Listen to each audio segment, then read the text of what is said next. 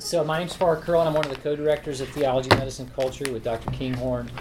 And we're delighted to have Dr. Richard Payne, one of our colleagues and friends and mentors, speaking to us today. Dr. Payne is the recently retired, so now emeritus, Esther Cauliflower Professor in the Divinity School, where for more than a decade, he directed the Institute on Care at the End of Life. Did a lot of innovative research, policy work, as well as a lot of equipping of churches and other community institutions to understand well how healthcare works for those who are dying and to navigate that well. Dr. Payne is kind of the man with respect to pain, which is an interesting confluence there. He has had been a professor at MD Anderson and also held a chair at Memorial Sloan Kettering, the two premier sites, for those of you who know about this, for cancer research and treatment in the United States before coming to Duke. And he still holds the John B. Francis Chair in Practical Bioethics at the Center for Practical Bioethics in Kansas City. So a lot of hats, a lot of experience on national committees, including he's still involved in the National Academy of Sciences. You've been part of Institute on Medicine things too. Mm-hmm. Yeah. But I won't belabor this any further. Dr. Payne, glad to have you, and he's going to speak to us about playing God. Yeah, playing God. Hi, how are you guys? And we have like 50 minutes, right? So yeah, we end at 1? We end at usually 1:15, but Yeah. let people go at 1 and Okay. we can go. Okay. So, right. So, I mean, my moorings and foundation in medicine is in neurology and neuro-oncology. And from there, I kind of evolved into pain and palliative care as a byproduct of caring for people with serious neurological complications of cancer. In the last several years, I've been navigating the world of bioethics and health care. And the hat that I also wear that Farr didn't mention, but which is most relevant to what I'm going to talk to you today about and hopefully engage you in a conversation today, that hat is as a member of the board of directors of the Hastings Bioethics Center. Hastings was the first bioethics center in the U.S., created its freestanding center in the 1960s and really created the model for academic bioethics centers that now have proliferated in all the major universities and academic medical centers. As a member of the Hastings board, I've had the opportunity to interact with their scholars and heard several speakers come through and participate in several projects, including a project I didn't participate, but been able to hear about it. A project that they are doing in conjunction with the American Museum of Natural History on the ethics of de-extinction, bringing species back to life through use of genomics, and a big project looking at the nature and the created world and the proper role of medicine and healthcare and in that sphere. And in that context, I have a few slides that hopefully will use just to kind of prompt some discussion here. In that context,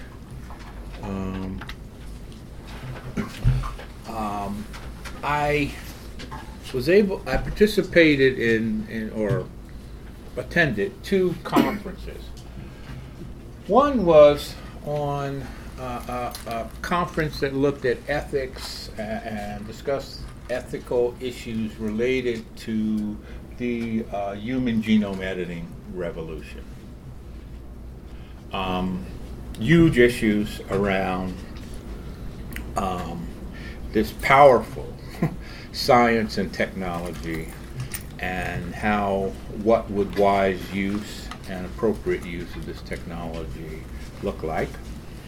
And also on projects and that the scholars are doing at Hastings Center, looking at artificial intelligence. I mean, there's been an equally powerful scientific revolution in the whole artificial intelligence realm with these deep learning algorithms and, the advent of all kinds of things, including the making of machines which potentially can act and make moral decisions. That is, we're now living in a world where people are engineering semi-autonomous or fully autonomous vehicles, not just cars, but people are even creating helicopters and airplanes, which actually you can create algorithms that these machines can decide whether to hit one target or another, to steer out of the way of a child or a dog in the street, and or not, right? So that's just one example of machines that actually are on this threshold of making kind of moral decisions. So that raises questions about, raises a whole lot of questions. And for me, raised two questions, because in both of those conferences and in interaction with the participants, this phrase kept coming up over and over again: playing God. Beware of playing God. And there was never really any deep discussion about what that meant. And for me, that was at least as intriguing as the content of these discussions. What does playing God actually constitute in the context of 21st century scientific discovery and medical innovation? For me, there are two fundamental questions that, I think people, when they evoke the phrase "playing God" in this context, they're raising issues about what does it really mean to be human? Because after all, there's a way to look at the genomics and gene editing revolution, and you may feel I'm exaggerating, but I don't think so. I think this is as profound as Copernicus and Darwin. I mean, Copernicus and Darwin displaced humans from the center of the universe to some other location. But fundamentally, they were descriptive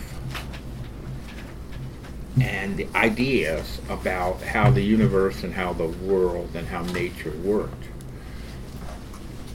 My take on this genomic revolution is it fundamentally displaces, or at least has the potential to displace, humans from our privileged location as the dominant and species on the planet.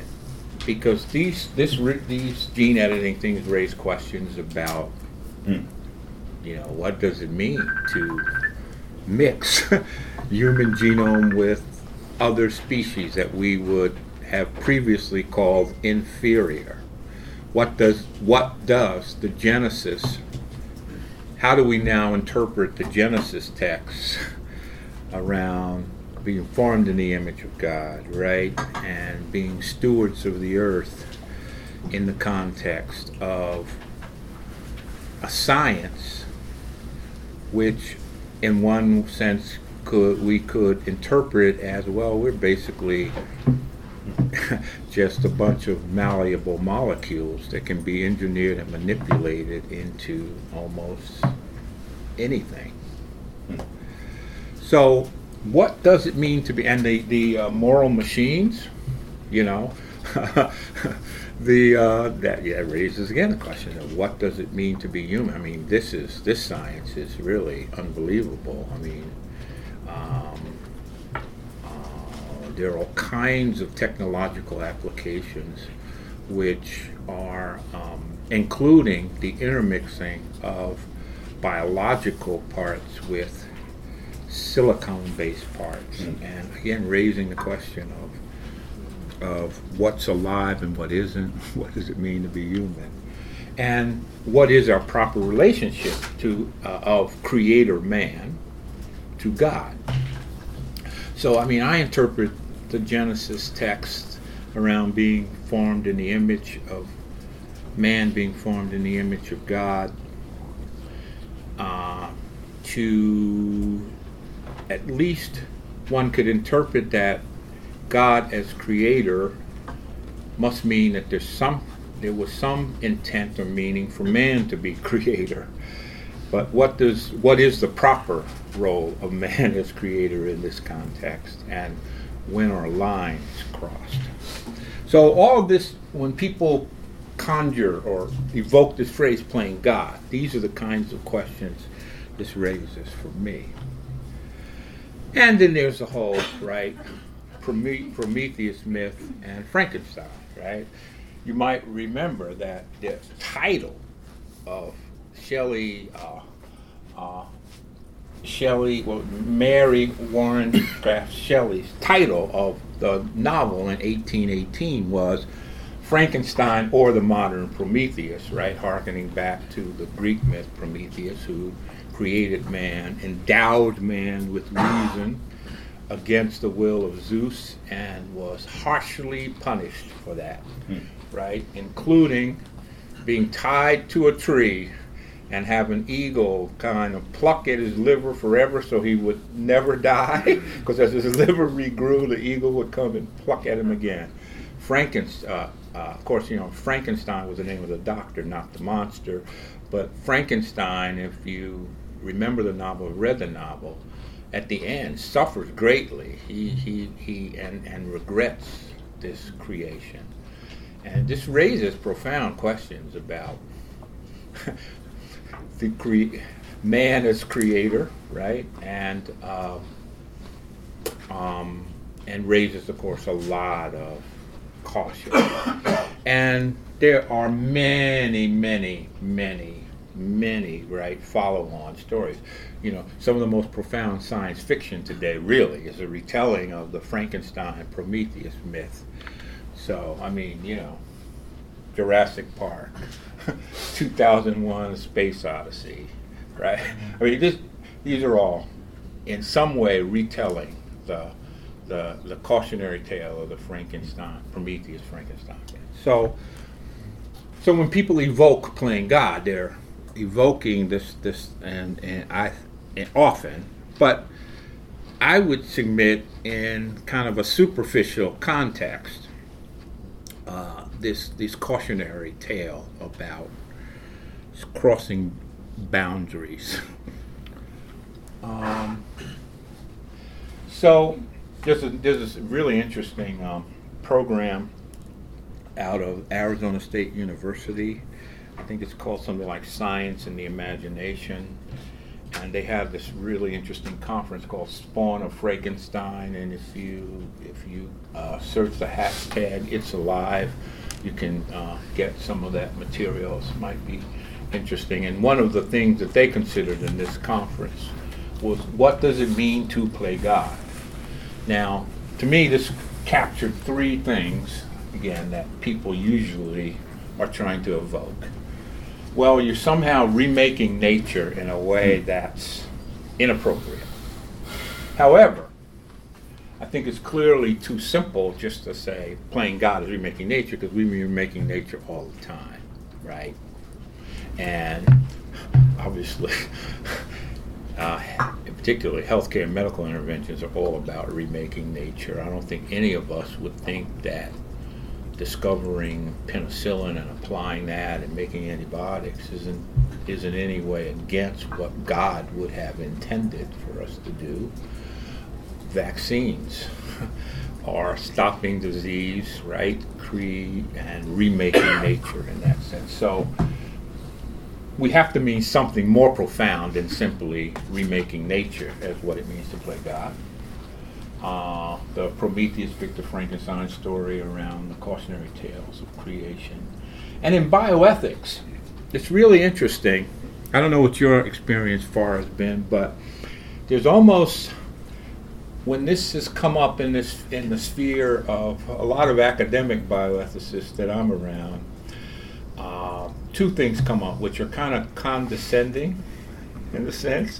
One is, well, these people just don't understand.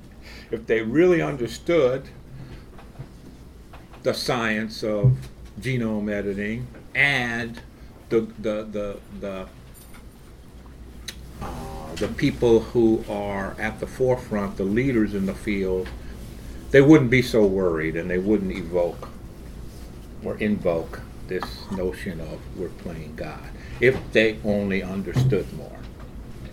So kind of dismissing some of the, I think, important claims or cautions around this.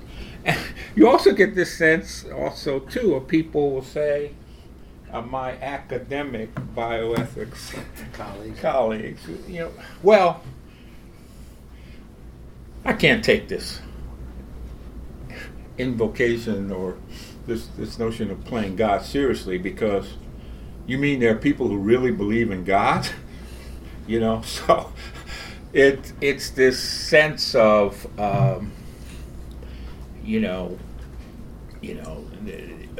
not being able to see through any sense that someone could be seriously interested and legitimately interested in scientific investigating the natural world, but still believe in God. So those are two kind of really interesting, my interpretation of some of the conversations that I've heard around this. So, can I mention one more? Yes. Because I think another common way it's displaced as kind of interesting but not really the subject of reasonable dialogue right. or policy concerns is that these are symbolic concerns. They're not concrete enough. This whole idea of playing God is not. It's not something we can measure. It's not something we right. know scientifically, which connects to your right. do you really believe in God? But right. This idea that unless we're talking about the number of bodies killed, right. real harms we can measure, we're talking about a symbolic concern, which is a personal issue. Right. And therefore, not a legitimate area of for concern or investigation, that can't even be investigated. Having said that, I do think that if you read the literature and particularly with respect to genomics, the genetic revolution, genetic engineering, in both religious and secular literature, there are three kind of big themes that do come up as cautionary, as people expressing concerns that could fall under this realm of beware, which you're playing God, which is, have we really seriously thought through the unintended effects of science and technology? Because after all, we are not omnipotent and all wise, and this is in fact the Frankenstein story, right? Are there moral issues in pursuing certain areas of scientific inquiry and application? I mean, you hear this theme in both secular and religious discourse, particularly around genetic engineering. And the best example of this for me comes up in the whole area of genetic engineering animals and people to be better performers, not to prevent disease or to cure disease, but to taller, faster, smarter, if such a thing is possible, and both secular and religious philosophers, thinkers, and ethicists have expressed concerns about that seems to be crossing a boundary, a moral boundary. And these just to give you an example of how profound these things are, and how wise one needs to be in order to avoid significant problems. You could take the case of the APOE gene mutation. APOE is a mutation of a gene that incurs a 3 to 5-fold risk of Alzheimer's disease. We know that very clear. And there have been lots of proposals to genetically engineer, cut that gene out of the human genome. Sounds like a reasonable thing to do. We could prevent Alzheimer's disease. What could be better? Well, it also turns out that young children who express the APOE gene mutation are actually better cognitive performers than their peers.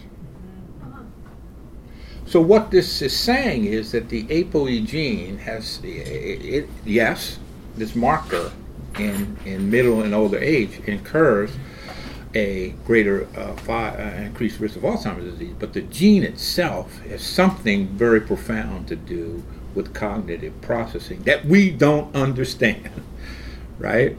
And when will we ever understand? So it raises the question, when will you ever understand something sufficiently to be able to intervene?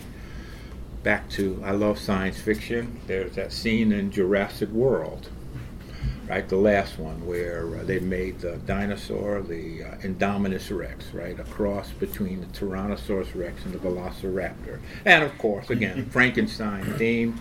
Of course, Indominus Rex is now wreaked havoc and is killing people. And the scientist says, and one of the things that happened is because they've crossed the DNA with some lower amphibian species, they've added some DNA.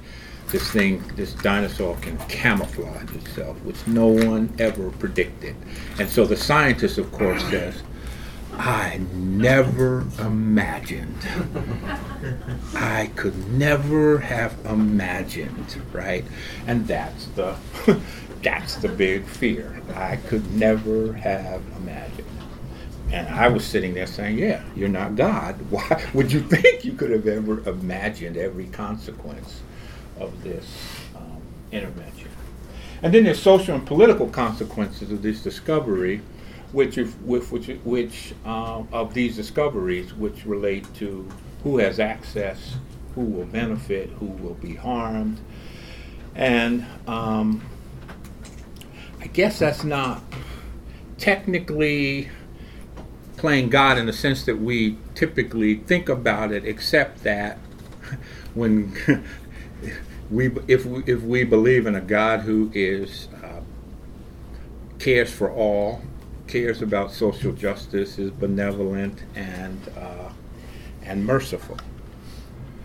So I'm going to stop here for a second and ask you: when people evoke this phrase, "playing God," what does that mean in your mind, and in the context of something like genetic engineering and genomics and gene editing? Where would can you imagine, or what would you imagine as some intervention that actually does cross the line in terms of an activity or an intervention that is remaking or manipulating nature in a way that was not intended? by man. So what does playing God mean to you? I've given you lots of my thoughts about that. What does it mean to you?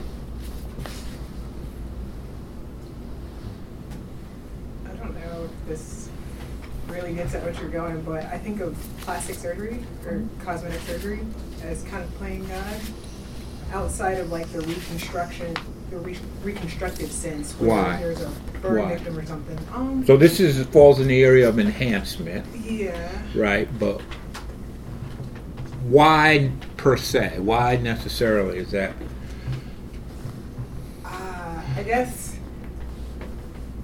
enhancement kind of is saying a message that the way God created me is not right, or what I want. So, Would you say the same thing about tattoos?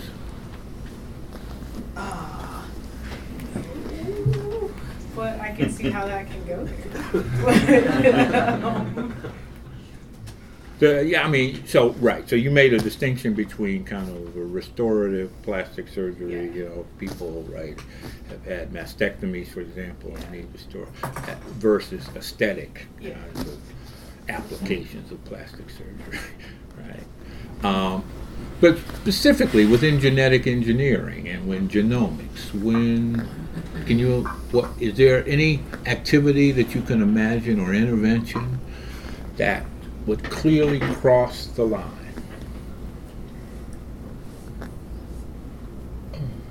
Prenatal gender reassignment. Prenatal. I'm sorry, I didn't hear the last. Gender reassignment. Gender reassignment, right? I don't think that's But I mean that. possible to explain. Right. But,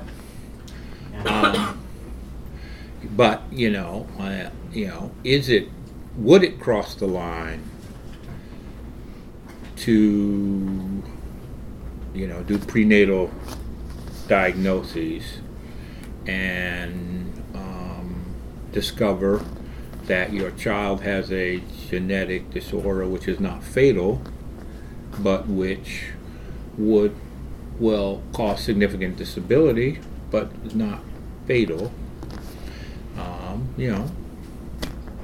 Would that cross the line to then use this science and technology and then advocate for aborting their child, right? Those are the kinds of questions that people would ask. I was thinking more kind of crazy stuff. I mean, there are applications of genetic engineering in which you intermingle species, right? Well, and now that per se is something that humans have done all the time, right? After all, a mule is a product of two different species being interbred. However, the mule is sterile. It is possible to genetically engineer, I'm just making this up now, it might be possible to genetically engineer a higher order primate with a human that would be sterile. And furthermore, I read a science fiction novel where that was done, and this new organism was created specifically to be slaves for people. Okay, that was the intent. I mean, they're not human, so, or are they? They're partially human. Now, I think everybody in the room would say that's an application that we could never support, right? And that is, I think, in the most extreme form of what kind of people are conjuring up with this notion of playing God. Yeah, Brett. Well, I mean, I just wanted to note that it's maybe not the kind of fantastical line that you're describing, but we're already doing it in terms when IVF happens and we pick the better Right. embryos. Right. And Exactly. better is a amazingly vague word. Right. And that's just going on all the That's time. right. Yeah. That's right. That's exactly right. Far. I had a thought, but you had your hand up. Well, just I'm as sorry. a criteria, something that clearly benefits some at the expense of others. So country was to create a group of super soldiers to then dominate other countries, and plenty of gray area, but that's probably a clear criteria. Samsung right now, the giant, are making semi-autonomous, fully autonomous robots as soldiers to camp out on the demilitarized zone, South Korea. I mean, this is happening right now. Now, the question is, okay, so that's that's happening. Who has you know, the creators of such a thinking machine, because that's really what they're envisioning. What responsibility do they have to over these units, and to the extent that these kinds of machines are making decisions about who lives and dies, is that kind of what people mean when that you may be crossing a line about playing God?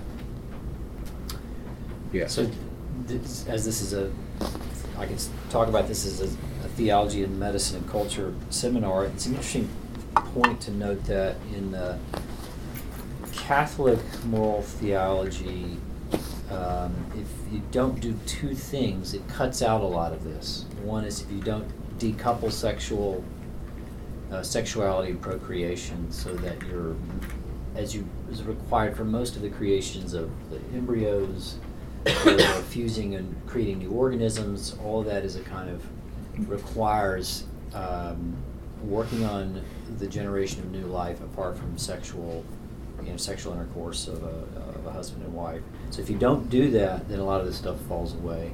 And the other would be. But you do understand. But I don't understand that's being done. That there are robots being made. Well, that they can't procreate, but that actually have sexual instincts. Wow. Yeah. So it's not persuasive to many people, but it does seem like. And capabilities.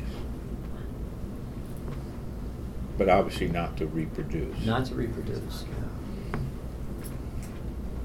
Brave New World. It's a brave new world. Or Westworld. I'm sorry, your second thought. Well, the other was just that you can't in terms of playing God, one of the things you can't do is kill other human beings or intentionally injure them, and that cuts out some other things too. But it does. But that still leaves a lot of freedom to create robots to do stuff. Right. A robot soldier if it was a just war. Right. Yeah, I mean that seems like that would be permissible if it was, Right. if it was Right. used. I mean, Right. essentially we're using soldiers on these drones. I mean, robots, drones. You can right. So I think when people evoke this term, they're usually thinking about make decisions which were formerly left to God around life and death stuff, concerns about the unintended consequences of exercising this great human power. David Baltimore, who is himself a Nobel laureate and molecular biologist, said biological systems are extremely complex and changing human genes have unintended, undesirable consequences. He was concerned about using this for purely cosmetic purposes as something that would cross the line. And when would we ever want to use gene editing to change human inheritance? Now, having said that, that is prohibited under current U.S. law and policy, but that is in fact happening in other areas of the world right now. That people are doing germline editing of genes in egg cells, which then can be reimplanted in a uterus, and that actually then you have a heritable gene. You have a heritable new gene for generations, right?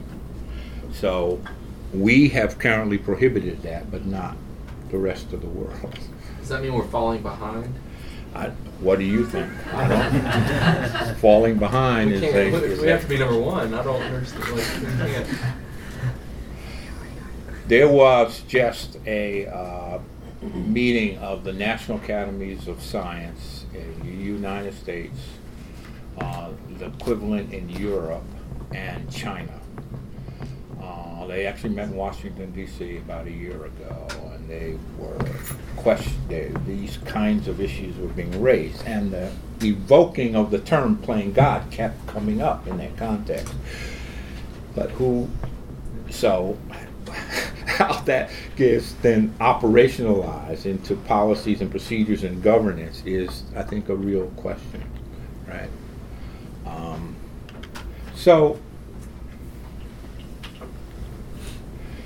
So here's, Jennifer Doudna, who's the inventor of CRISPR-Cas.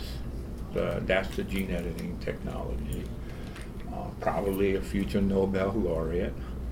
And to her credit, she has said, we need to right now study and deliberate on the ethics of the use of this technology.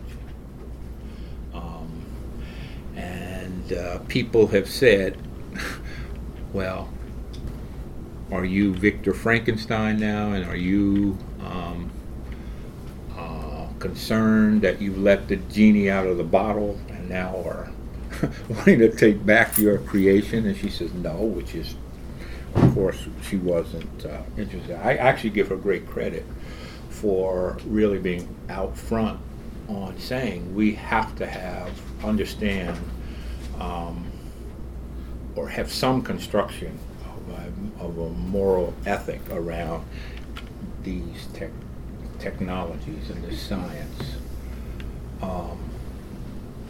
The gene editing consortium that I just mentioned, the ethical consortium, said these are their 7 principles that they want to follow. Promote well-being, that is, this science and technology has to be used to promote well-being, presumably not to create biological weapons, right, or things of that nature. There has to be transparency in who's doing what and how it's reported. Due care, responsible science has to be done, respect of persons. And when does a embryo or fetus become a person is a question here. And this fairness and transnational cooperation, because people understand that this is going on all over the world. It turns out the FBI now has a unit which investigates people who are buying genome editing kits. You can now buy a genome editing kit for under $200. There are genome editing experiments going on in high school biology and college biology classes. And it just gives you a sense of how, again, the brave new world here is that this is not something that only scientists at the Duke Medical Center have access to. Literally, people in their kitchen sinks who are smart with a biology or chemistry degree, bachelor degree, can edit genes now. So,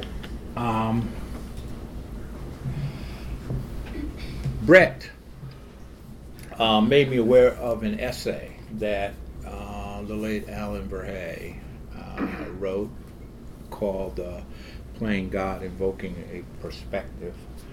And I would commend that essay to you, recommend that essay to you.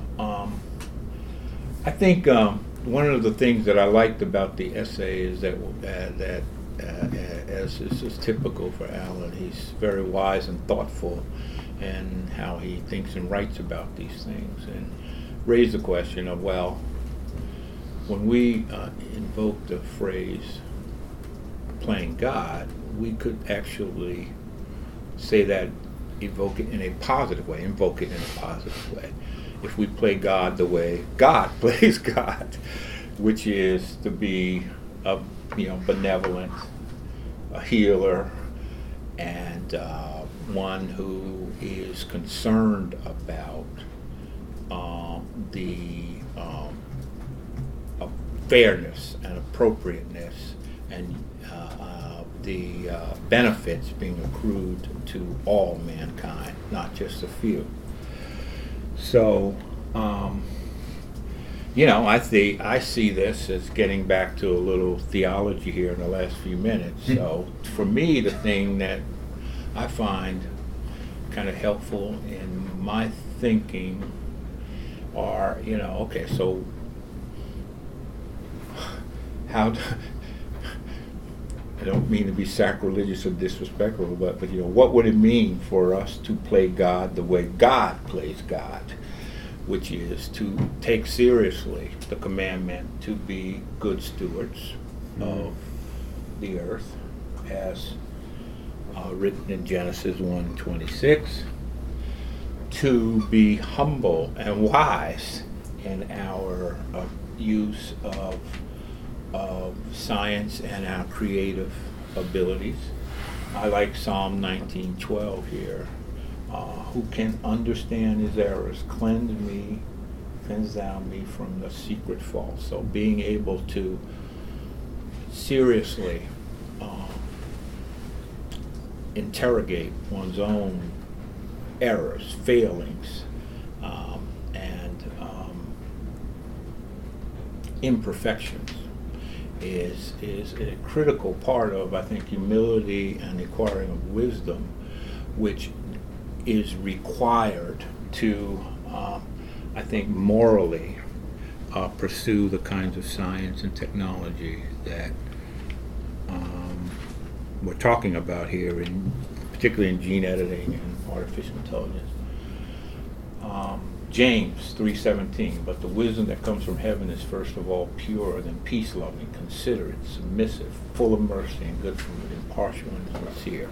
So seriously taking account of the commandments to be just and merciful. And of course Matthew 25. Now, that is, care for the least of these. So I think it's very important for us to thoughtfully consider the kinds of the implications for the kinds of science, and particularly in the genetic engineering realm and artificial intelligence, but in all areas of science, that we will be faced with, and what it will mean for our world. Our writers and storytellers, of course, are an important aspect of this conversation in society. But it's interesting, I actually, at one of the Hastings Center's conferences, talked to a woman named Nancy Kress, who is a science fiction writer. And she's very thoughtful about this. She actually wrote a novel about gene editing application, where there was part of humanity that had a gene that actually allowed them to live their lives without sleeping. And of course, they were much more productive than the parts of humanity that had to sleep. And eventually, there was such a advantage that they gained an evolutionary advantage and dominated the world for the most part. But there were still people who still had to sleep, and they became the slaves of the people who didn't have to sleep and could be very productive. But I asked her, I said, why is it that when writers and creative people in our society think about these questions, it's always kind of dystopian, negative. It's never about, curing Alzheimer's disease. And the interesting thought that she had was, I started out my novel. I wanted to have this be a really good thing, that this would be an advance for all of humankind. And then my editor said no one would ever read that because it isn't, there's no conflict, and it's kind of boring. So she thought that there's a real limitation in terms of using or looking at arts, particularly, using some of the arts to try to expand our imagination about how we should be thinking about this. But nonetheless, I think they're looking at the creative arts and is a way, right? Obviously, there have been many writings that have been quite prescient in terms of predicting what's happening. So, I guess my thoughts are, let's be thoughtful about what we mean when we say playing God. I think there is a sense to me that we can think about playing God in a way that's kind of positive, right? If we are playing God, as Alan Verhey put it, the way God plays God, to be kind, benevolent, merciful, and creative. So it's 5-1. Let me stop from questions. We still have a few minutes for questions and comments for Dr. Payne.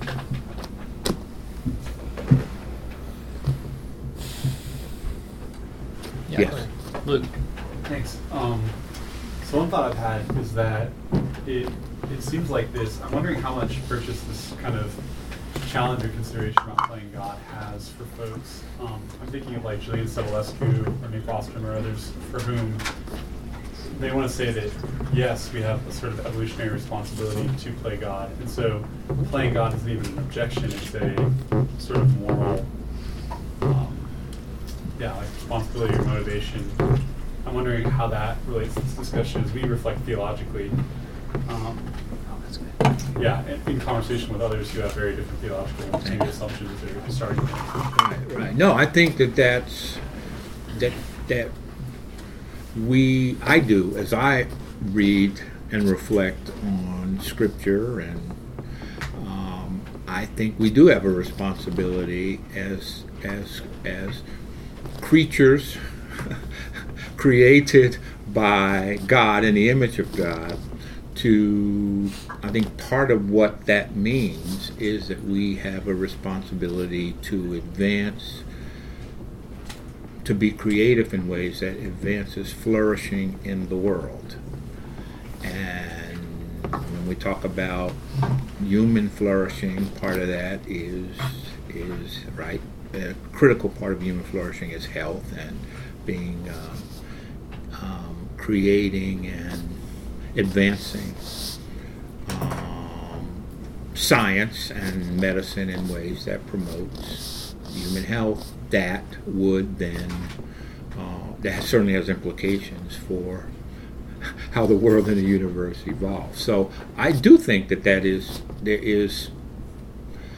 a part of what it means to be created in God's image that actually endows us with a responsibility to advance science.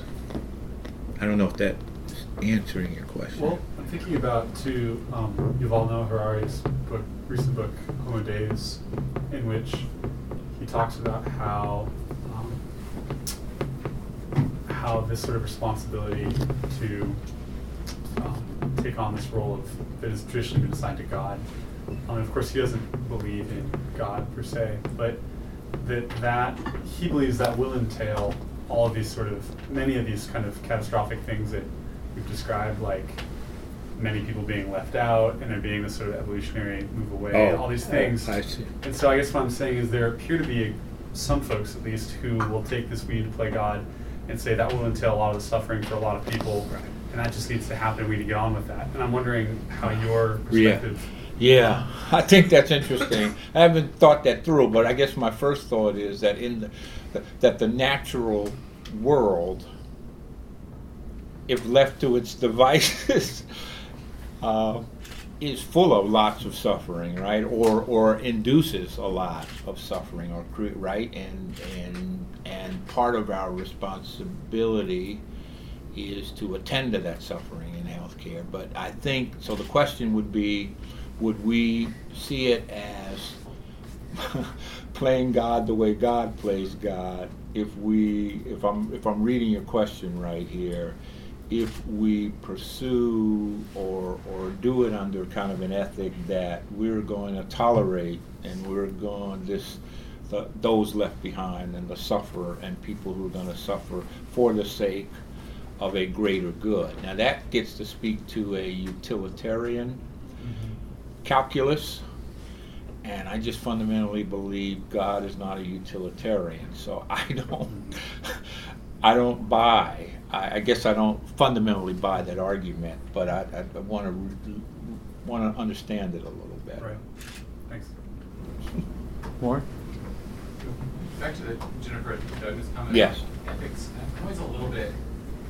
I always wonder what's happening when somebody, or when either a person or an organization that's heavily invested in a new technology calls for a conversation about ethics around that technology, because it structures the way that the questions are framed. So it's less likely to be yes or no, like should this be something that humans do, and more likely like how can it be regulated, how can it be talked about, like what is it, how does it be labeled, which is a very different way of thinking about. Absolutely, and you're right to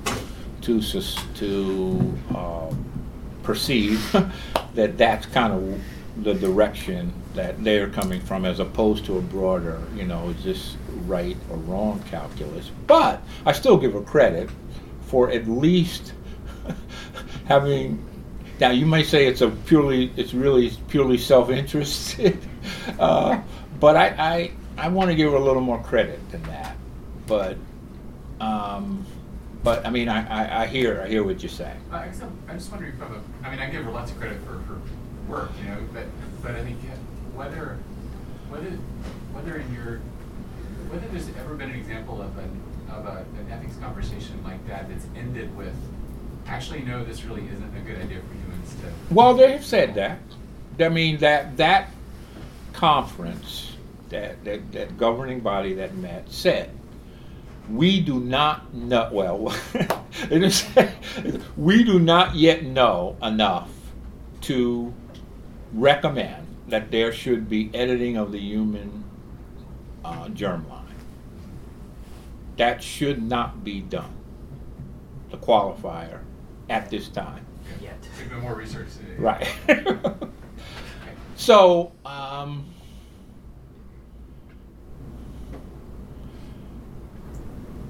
right. I guess I would, so what are the implications of saying, no, we will not do this at all, under any circumstances? Now, I think there are things that in my view are so evil that you can categorically say that, right? Does this fall into that category? Certainly there are applications of the science that I could see get pretty close to that. But I also think there's another, I guess when I'm thinking out loud here, Warren, because you obviously, as usual, asked an interesting question.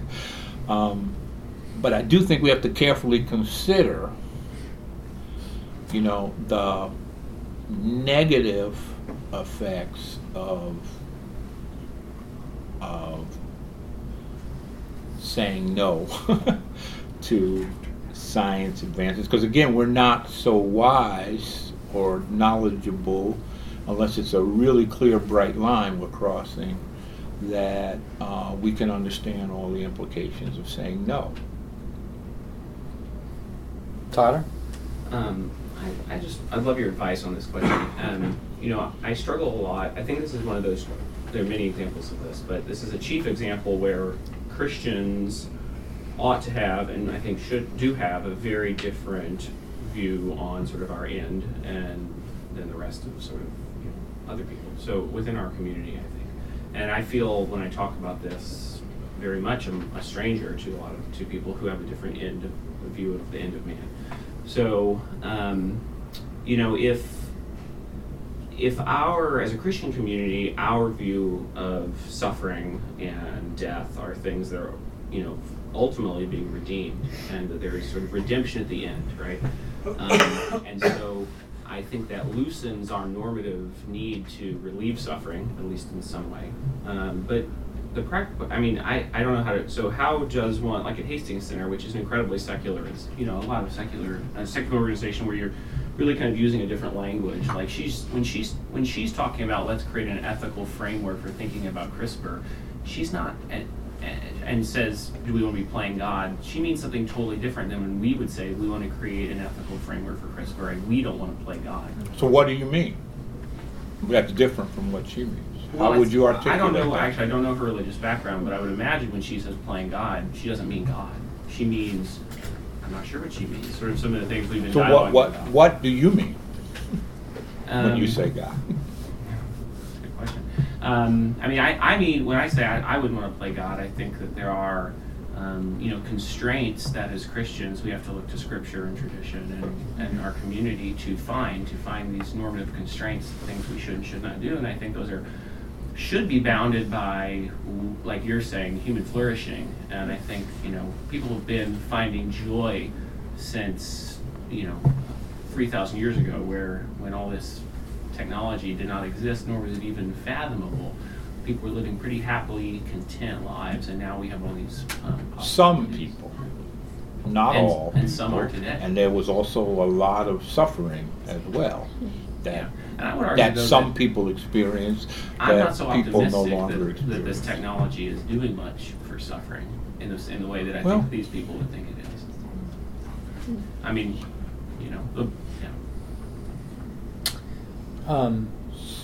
You guys.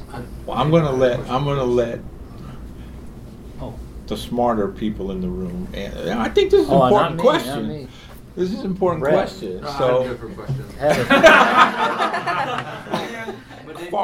Far, how would you address though? No, I guess I would think don't play God means at the baseline. It wouldn't mean. How would a Christian even know what it means to play God? Jesus Christ. Right. Except Jesus Christ. Right. Thank you.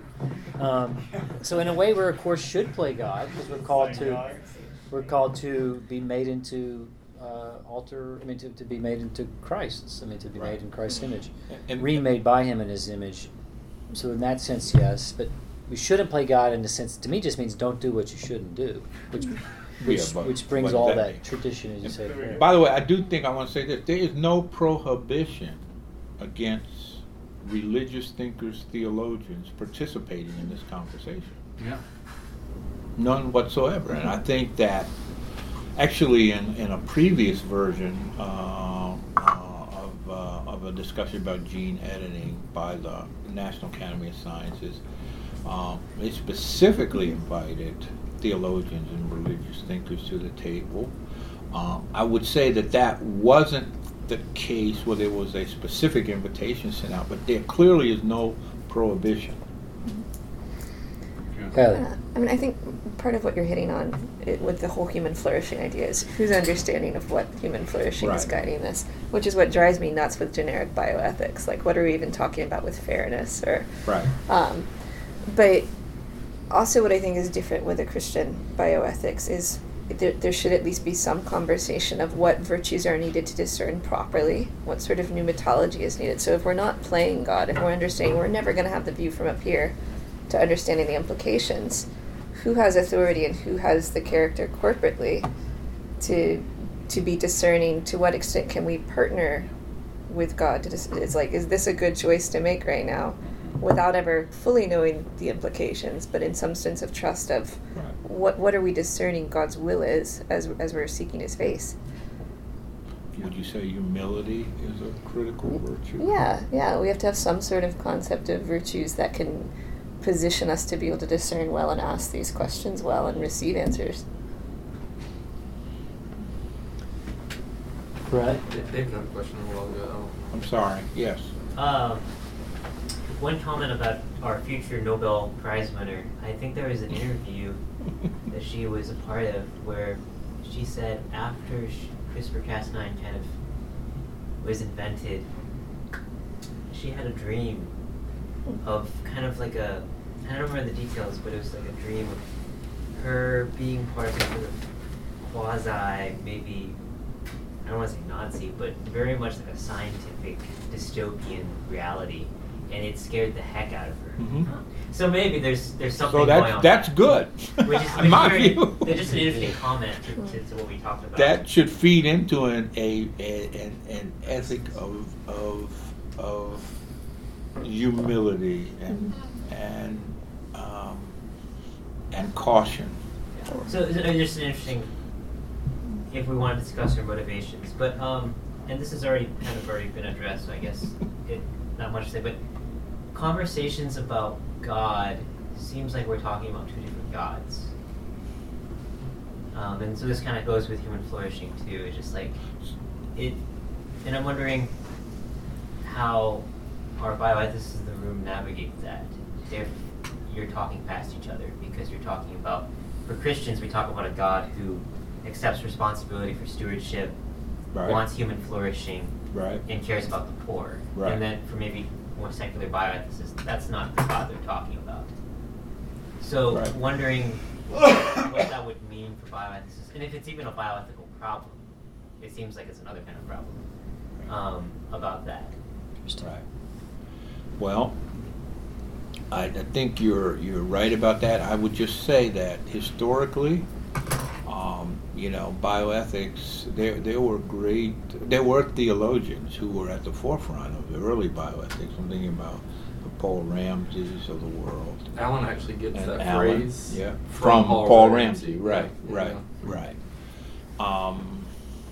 That's what I was kind of getting at when I said that these kind of academic bioethics discussions kind of occur in this context. I mean, these people really think there's a God, and so I hear what you're saying, and I just think that the best way to kind of deal with this and address this is have as many voices in the critical places, religious as well as secular, non-religious, bearing on these societal questions around policy and perspective.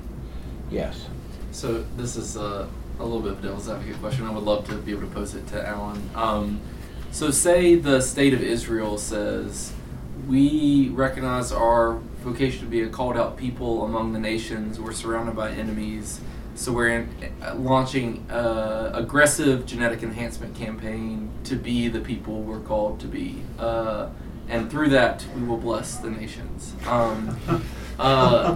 So I mean, the question about Jewish identity versus other identities is very tricky. We don't really have to go in that. But playing God could involve invoking a certain notion of election. Right. I think America thinks of itself that way in some sense. Right. Like, I mean, right. And so that's in the water. Who is called out to be special? Right. And anyways, I just think that's a danger. No, that's a real danger. Yeah. And for what it's worth, the secular bioethics ethicists, for the most part, have said that using these kinds of technologies for purely enhancement purposes is wrong. Now, will that stop people from doing it, and what? Not if the Lord's called you to be a blessing among the nations, right. Or whatever. Right. Yeah. Right. And I think that's very. So I would see that as very problematic. Yeah. But.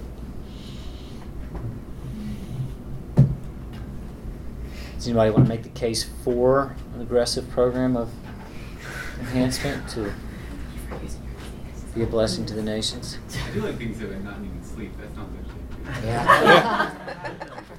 He's But trying if to she- self-transform. Tyler. Can I say one? So just kind of back to your point. I get frustrated with bioethics a lot because I think we, a lot of feminist bioethicists have critiqued that the main thing people think about is issues of genetic engineering and issues of euthanasia, positions of suicide. Those have dominated the bioethics literature. As and opposed to things like fairness, justice. Right. just everyday life, sort of Right. ethics of everyday Right. life. And I think about that a lot because we have, these issues of just sort of how can we comport ourselves in the hospital? How can we, be a friend? How ought we be trained? What kind of medical training should we have? And sort of, it makes me think of because so much of this is about suffering, the prevention of suffering, the extension of life. And we look at the recent long-term studies that Harvard did showing what are the number one cause of morbidity and mortality among older men, and it's not having friends, right? The number one predictor of living a good life was loneliness. Right. And loneliness is not going to be fixed by CRISPR, right? I mean, and so this gets Well. back... it gets back So to... in Japan, there's this very active artificial intelligence program to create robots that would sit and care for people. Now, I'm just saying. Yeah, it's like there's a kids movie recently, Big Hero. Have you ever seen that? Which is basically that. It's like a robot that just bully kids. Or right? Her. What's that? The movie Her. Yeah, well, that's not a kids movie, but like that same idea there. Same concept. Yeah. Right, but I mean, so is your point My that point is not that- every aspect of human flourishing can be solved by science and medicine? Yes, I agree. Yeah, I think that. I agree. And that we obsess over some things that I don't know if we ought to the Right. extent that we do. Right. Well, there have been a vocal minority of folks in bioethics who have been calling for a broader perspective on engaging problems, particularly of ethical and moral dimension within healthcare than has traditionally been the case. We should wrap up. Join me in thanking Dr. Payne.